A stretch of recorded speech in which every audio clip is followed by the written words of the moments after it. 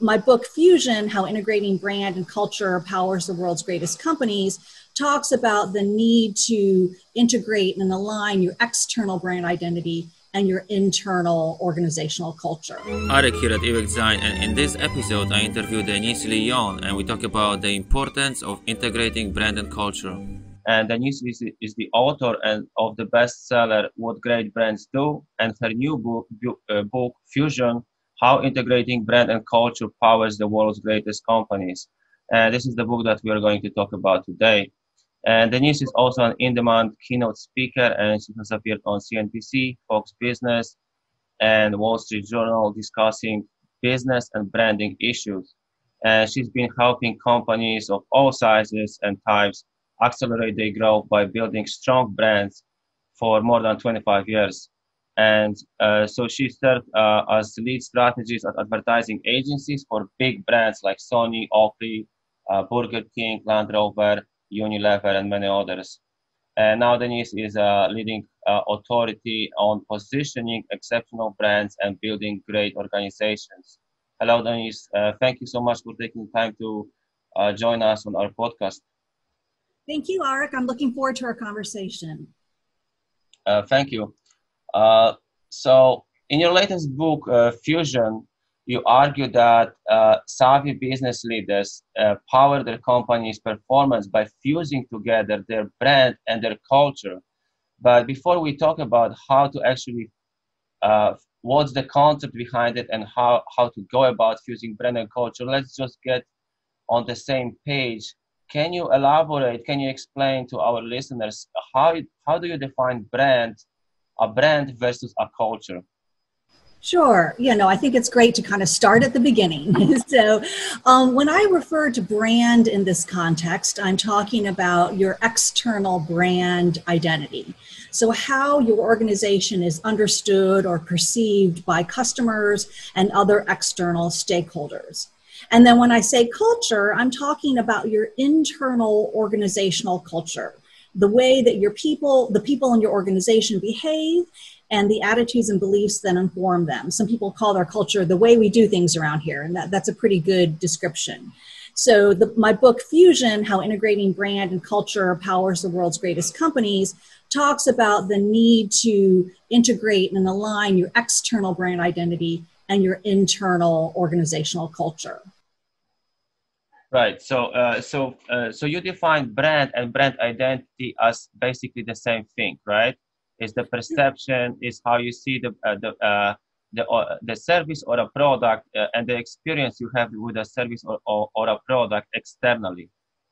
Well, Arek, you have to understand, like I said, in this context, because most of my brand building work is centered around the idea that your brand is not your name or your logo or your image. It's really what you do and how you do it.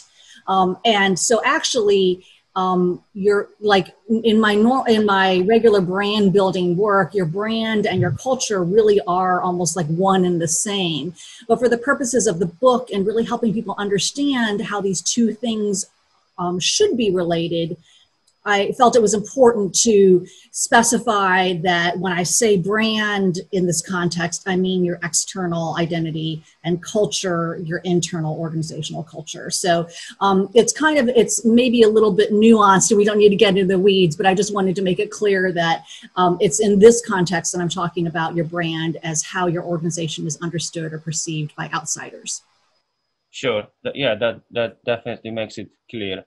So basically, culture refers to the internal culture and the beliefs and attitudes that employees have internally about the organization, about the company, about what they do, and identity, brand as a brand. You mean identity, so how you perceive that brand externally by customers, right? Who engage with that brand. Yes. Okay, so that's clear. So can we now talk about more about the benefits of fusing culture and brand, because that's the essence of your book, right? You're saying that by fusing together internal culture and external brand, you can build uh, better performing brands, stronger brands that have reduced turnover, and they have better customer satisfaction, and they can just grow faster in general, and gain competitive advantage. Exactly. Yeah. So, I mean, you've covered a lot of important points there, Arik.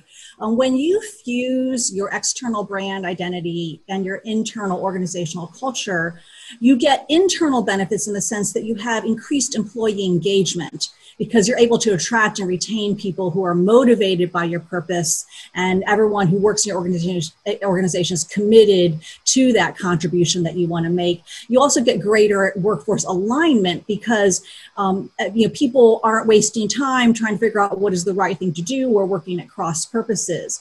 You also get external benefits in the sense that you increase your competitive advantage, because when you are fusing your culture and your brand, you're really producing intangible value for your customers and your employees that your competitors can't copy, or it's very difficult for them to copy. So you have a more sustainable competitive advantage. And probably most importantly, you pass the customer test of brand authenticity. By aligning and integrating your culture and your brand, you truly are on the inside what you say you are on the outside. And that is more important now than ever before for customers.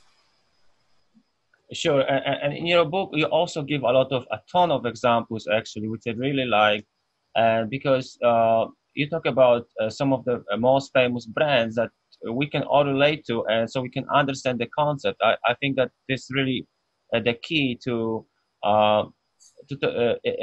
talk about. I know that you reverse engineer some of their greatness by interviewing business leaders and analyzing what they've done right or what they've done wrong, and why they are successful or why they are unsuccessful through brand and culture fusion. And one of those examples you mentioned is Amazon. So can we talk a bit more about that? I think it's a great example, and it's going to help our listeners understand what that brand and culture fusion is all about. Sure. And Amazon is a great example and a very interesting one because, when I wrote the book, it was before the pandemic and COVID and all the issues that Amazon is having now, which we can talk about in just a moment. But let me first explain that the reason why I wrote about Amazon is because they are notorious for having an extremely high performance oriented culture, in the sense that, there was an expose that was written in the New York Times several years ago that, reported on employees crying at their desks because their managers were berating them for not meeting working to the standards or meeting their goals, and people suffering incredible stress. And I think, a lot of people read that expose and thought, well, gosh, Amazon's culture just sounds very toxic, and people call the CEO Jeff Bezos a workplace bully, basically. Mm-hmm. But what I think is fascinating about that is that there were a lot of folks, and me included, who actually thought that the culture at Amazon sounded exciting and challenging and inspiring. And certainly we don't want to be suffering stress and crying at our desks, but we do want to be to have big goals and to be pushed to achieve them, and to, work with confidence and that kind of stick-to-itiveness. And so I point to Amazon because this culture is also kind of what makes their brand. The fact that they are so obsessed with customers and obsessed with performance is exactly why customers love Amazon. I think as customers have been trained by Amazon to expect to get what we want, when we want it, where we want it, how we want it. And so there's really no disconnect between this hard driving culture within the organization and this great performing brand outside of the organization. The two are really very mutually enforcing and interdependent.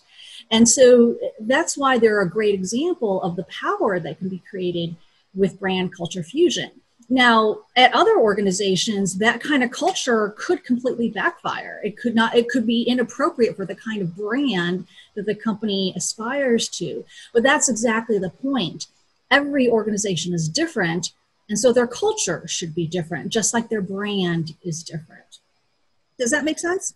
Yes, definitely. So basically, just to sum up, the Amazon's culture was described in this article, in this New York Times article, as brutal and harsh, but somehow it works. So what you are trying to, I think you are trying to make a point here that your culture doesn't have to be friendly and fuzzy and warm in order to work. Because every company is different. As you mentioned, every organization is different, and it works for Amazon. So this type of culture works for Amazon, and actually, if you achieve this alignment of brand and culture, and it works for your organization, then some employees actually report that they are thrilled to work in this kind of company because they feel that purpose. They feel that that why behind their work, why it's fast paced. They're maybe stressed out, but it kind of pushes them um, to just do a great job, and everything is about one singular focus to about one thing, excellence on the behalf of the customer, right? So Right. Now, what I think, as I said, what's interesting about Amazon is that in the recent months, what has happened during the pandemic is that Amazon has come under a lot of criticism, especially by employees who felt like they were not providing a safe workplace and following, appropriate health and safety procedures. And there, I think, and particularly it's in their warehouses where this was happening. And I think that it's raised an interesting or an important question for customers of Amazon. As a customer of Amazon, are you willing to support an organization, with your dollars, with your purchases?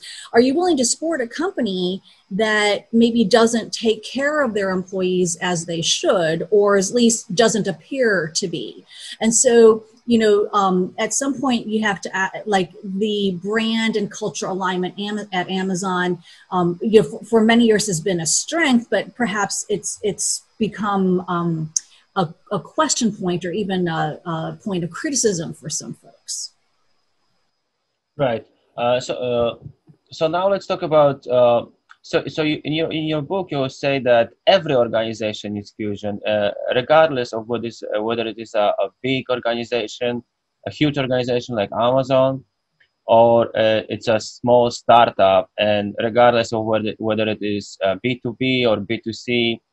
And you list some of the things, like especially when you're outperformed in your category, or your brand value is declining, or you have a high turnover or low recruitment success, or you're just employee and or customer service shows you a lot of room of improvement. So would you agree that these are the key key factors that you should consider when thinking about aligning your brand and culture?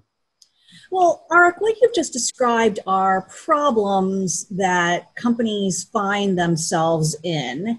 And certainly cultivating brand culture fusion can help get you out of those problems. But I would suggest that you want to avoid those problems in the first place. And the way to do that is to ensure that you have this integration and alignment of your brand and your culture from the very beginning and throughout everything that you do, so that you don't fall into these situations where you have competitive threats or you're experiencing sort of crisis. And so Right. That's why I say that fusion really is an approach that makes sense for all types of organizations.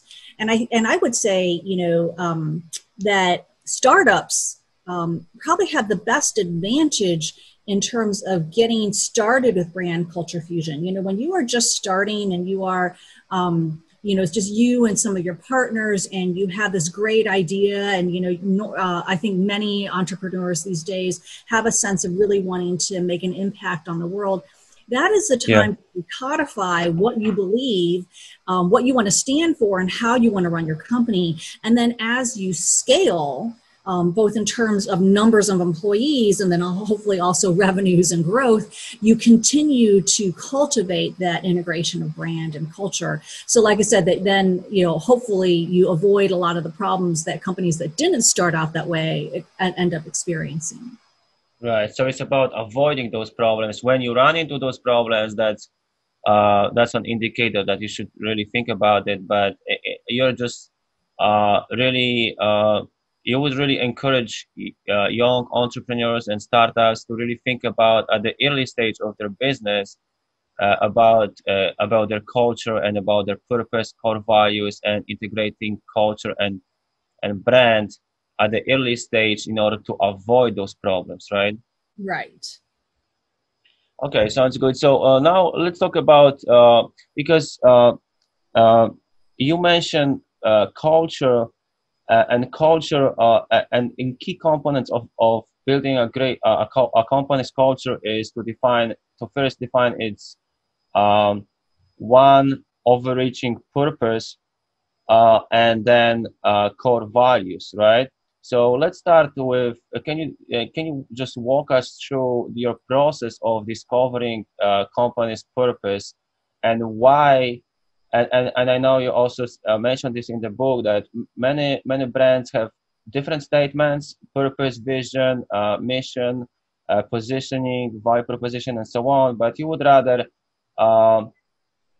stick to one single overreaching brand purpose, so it's clear to everyone in the organization, and other statements they just add to confusion. Correct. Do I understand well? I just wrote a Forbes article about this because you're right.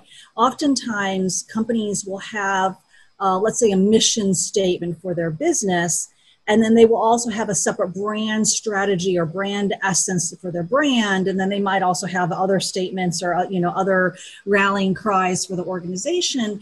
And what happens is that your employees get really confused about which is really your priority. So, if your mission statement says, we want to build shareholder value by delivering products and services in innovative, cost-effective ways, but you want your brand to stand for, fun and, engagement and imagination and discovery, whatever, those are both great ideas, but they really don't have anything to do with each other.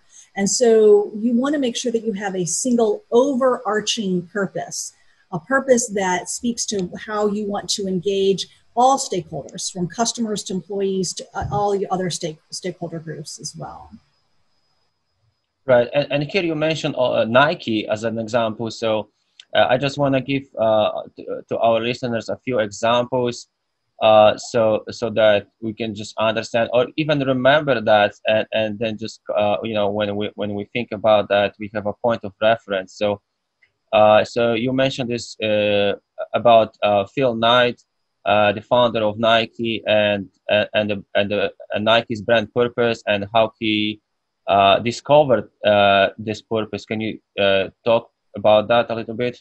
Sure. Well, I've studied Phil Knight and the story of Nike quite in depth. And, there's a great story about him being this entrepreneur selling shoes out of his parents' home. But he got into the business because he truly believed that inspiring people to run and giving them a great shoe to run in would make the world a better place, and so today Nike's mission reads, they say that they exist to bring inspiration and innovation to every athlete in the world. And if you have a body, you're an athlete. And so it's this idea that has driven everything that Nike's done from Phil Knight's early years to what it is today. And when you talk to executives inside the Nike organization, they believe this as much as an organizational value as an external brand identity. Yeah, another good example actually comes from my Sony days. I headed up brand and strategy for Sony Electronics. And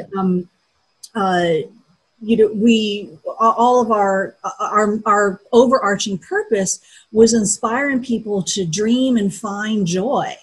And we meant that for both employees, engineers, as well as salespeople, as well as the attorneys that worked on the business, to somehow be able to dream and find joy in what they were doing. We also meant it for our customers who would, buy a Sony TV or, a Sony PlayStation or some other device and be able to use that device to help them dream and find joy. And so it's having this overarching purpose, this one idea that really unifies and aligns everything that you do. Now we are going to take a quick break here, but we will be right back. Listen, my mission is to help people design iconic brands. And let's be honest, there are many brand designers out there, but not so many brand strategists. And after all, if you are a designer, clients come to you for a logo or brand identity, but what they really want is to build a brand. And brand building starts with strategy.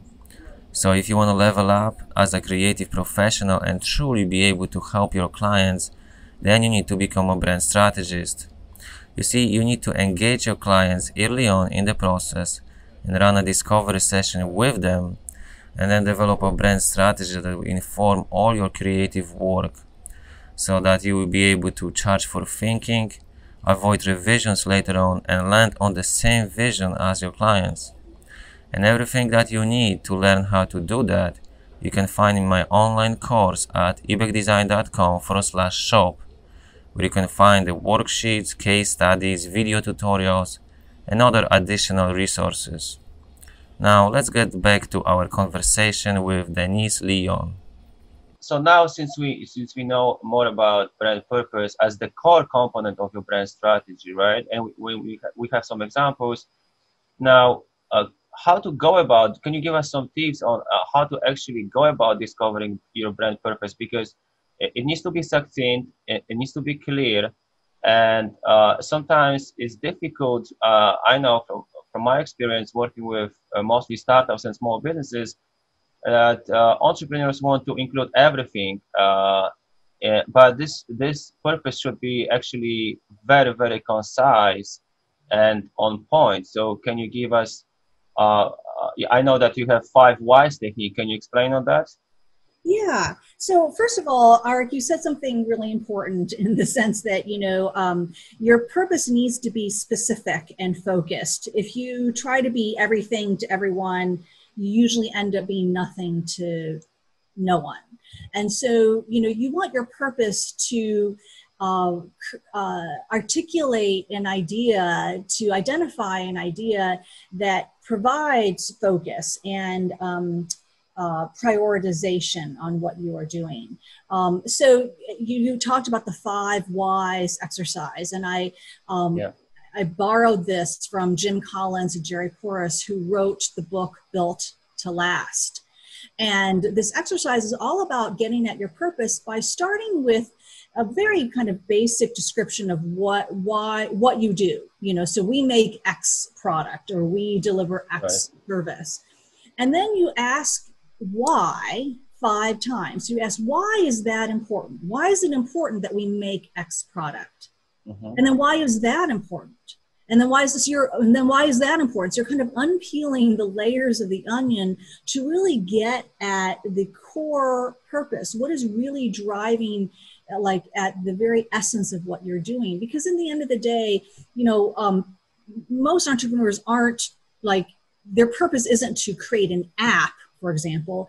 It's to help people get to where they need to go in a safe and reliable way. And even that as a purpose is more about, enabling people to do what they want to do without all the hassles of of transportation. And even that, if you ask, why is that important? Well, it's because we believe that people need to be places to do things to make their dreams come true.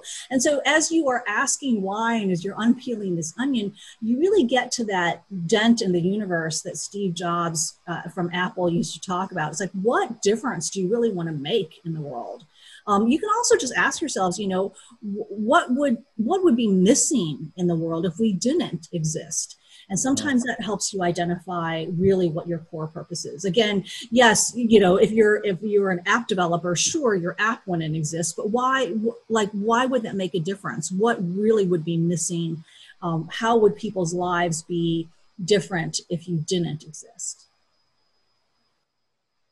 Okay, so you mentioned so you gave us basically two techniques, either 5 whys technique to get to the true essence of your purpose.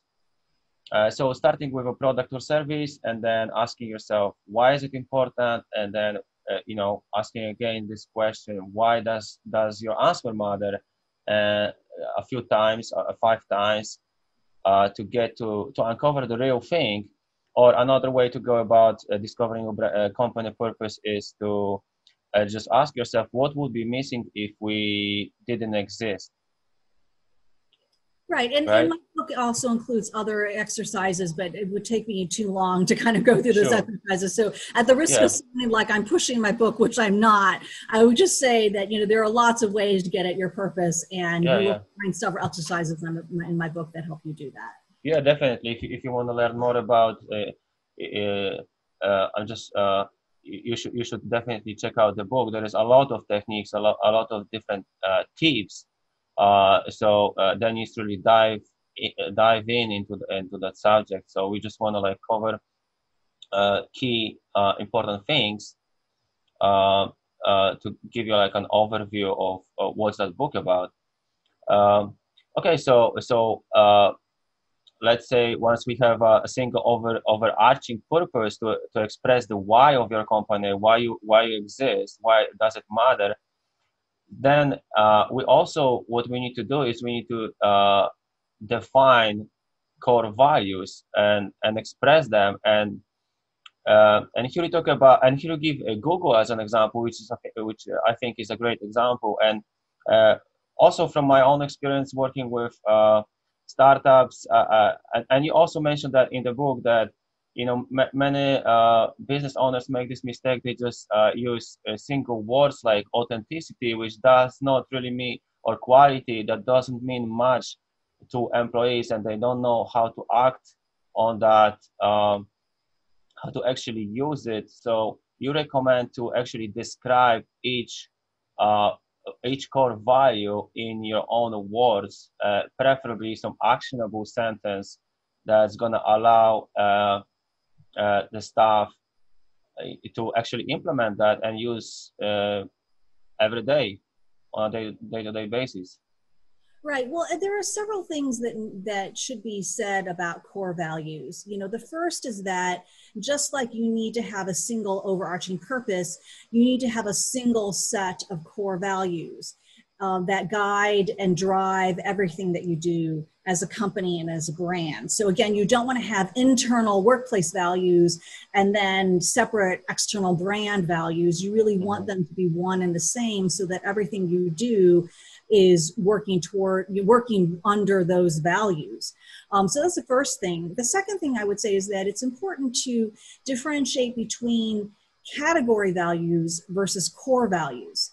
Category values are values that all companies in your category need to embrace, and just all companies in general need to embrace. So things like integrity or authenticity or ethics or teamwork or respect, or all of these things, those values are important, but they are not differentiating, and they are not truly at the core of what enables you to do, or what is going to enable you to do what you want to do. So you want to make sure that your core values speak to the specific ways that you want the people in your organization to act and behave, so that they will produce the specific results you're looking for. And then lastly, to your point, for all of your core values, it's important to not only explain what you mean by those core values, but then also to link behaviors and performance standards to those core values. So you make it very clear, this is what it looks like when you work by this value, and this is what it looks like when you don't, so that people have clarity about the importance of your values and what they really look like. Sure. So just to give us some specific examples. So for example, one of Google's core values is customer focus, and they describe it as focus on the user and all else will follow. Or quality is described as great isn't just good enough. So basically now the next so now how to go about articulating your core values. So you have this great framework. So we came up with 9 brand types, right? And well, you said to explain, through my 25 plus years of working with brands, what I found is that there are a discrete number of types of brands. Every brand is different, but in terms of how a brand competes or how it's positioned relative to its competitors, there are generally 9 different ways that a brand does that. And so that's the basis of these 9 brand types that I've identified. So you have a brand type like a disruptive brand. And a disruptive brand actually challenges the existing ways of doing things in the market and introduces new concepts that substantively change the market. Another brand type is a service brand. A service brand routinely delivers high quality customer care and service. Another brand type is luxury. So there are some luxury brands that offer premium quality at a premium price. So there are 9 different types of brands.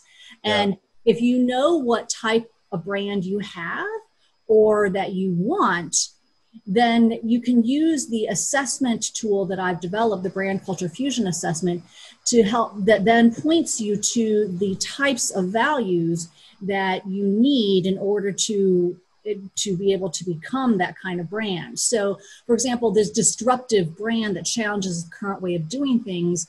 Well, some of the values that you're going to need in order to be able to create that kind of brand. The kind of values you need internally are valuing competition, or valuing risk taking, valuing standing out, valuing curiosity. Those are the types of values that will help you get to a disruptive brand. Whereas if you're going after more of a service brand type, then the internal core values that you want to cultivate are things like being caring and developing empathy and expressing humility.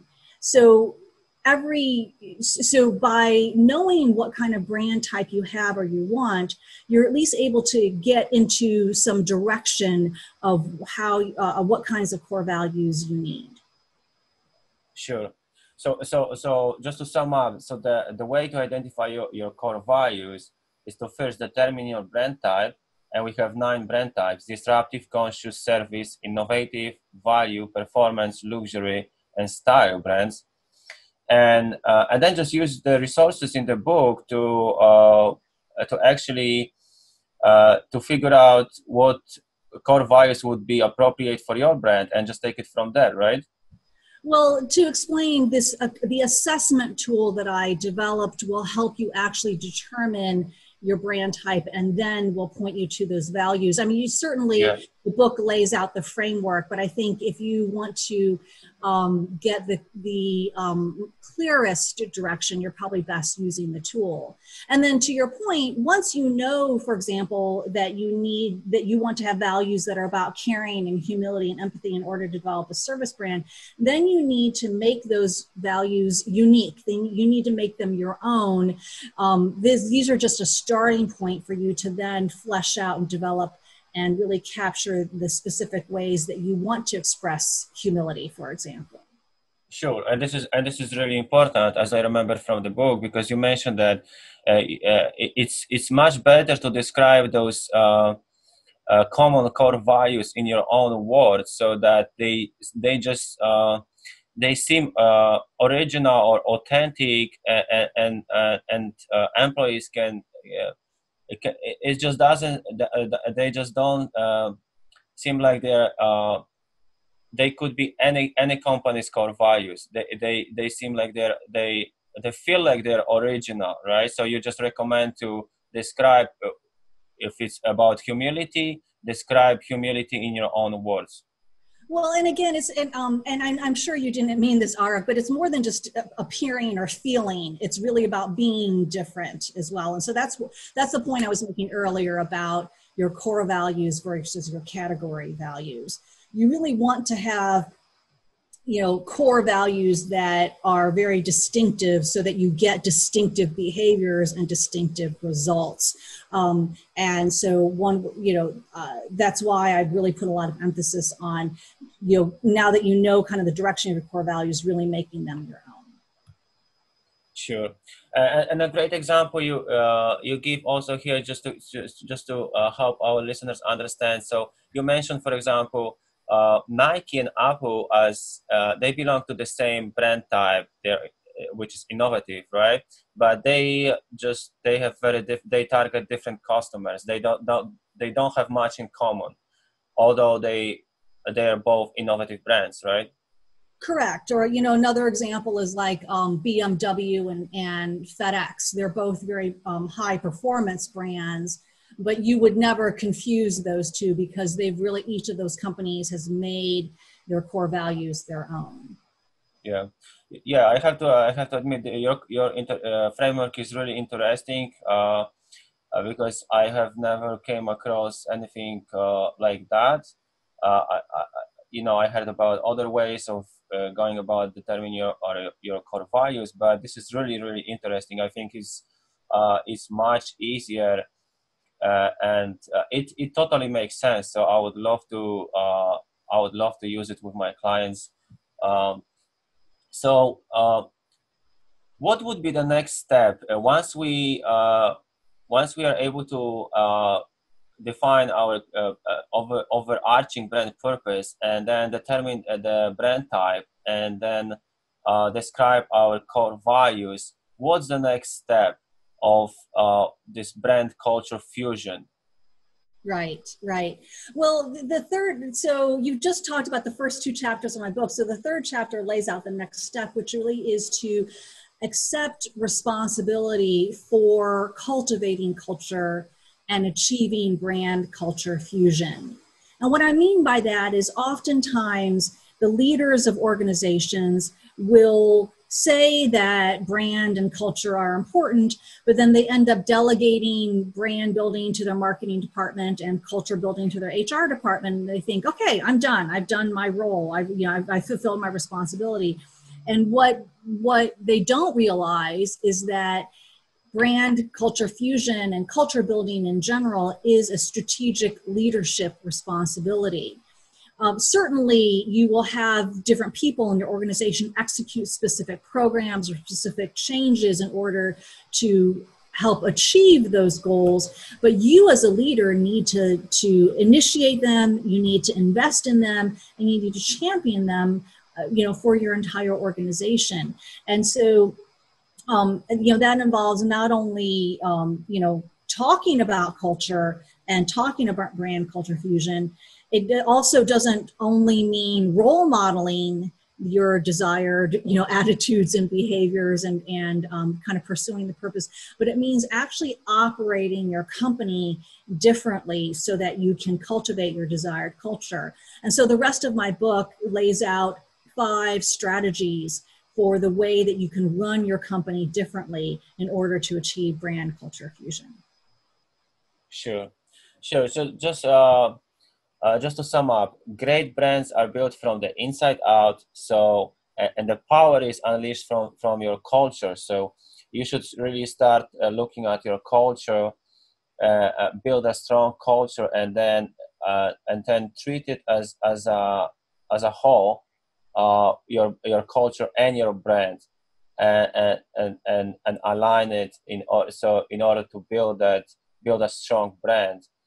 And also you mentioned that leaders must take responsibility for that brand culture fusion, because it comes from the top, and it shouldn't be delegated to HR or other departments. It's really leaders' responsibility to for that brand culture fusion. Yep, that's right. Okay, so now as we are approaching the end of our podcast, can you give us some how can we get in touch with you, and where can we learn more about you and the work you do? Great. Well, Arik, thank you for asking. My website, deniseleeyan.com, is a great way to get in touch with me, to access all of my resources and materials. You can download free chapters from my books. You can sign up for my newsletter. It's really a portal to all things. So I would encourage folks to go to the website and explore all that is there. And definitely reach out to me via social media. I believe, Arik, that's how you and I connected. So I love meeting new people, and I would just encourage your listeners to reach out to me so that we can make connections. Sure, and I will include links in the description box, so you guys can check out the book and check out Denise's website and her social media handles. So thank you very much, Denise, for coming on the show. I really appreciate it.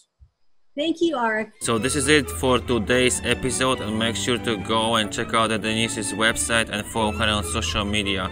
And you can find all the links on this episode's page at ibexdesign.com/podcast/7. So thanks for tuning in, and if you enjoyed this episode, please subscribe to my podcast for more tips on branding, strategy, and design. This was Arek Dvornichak from Ibex Design.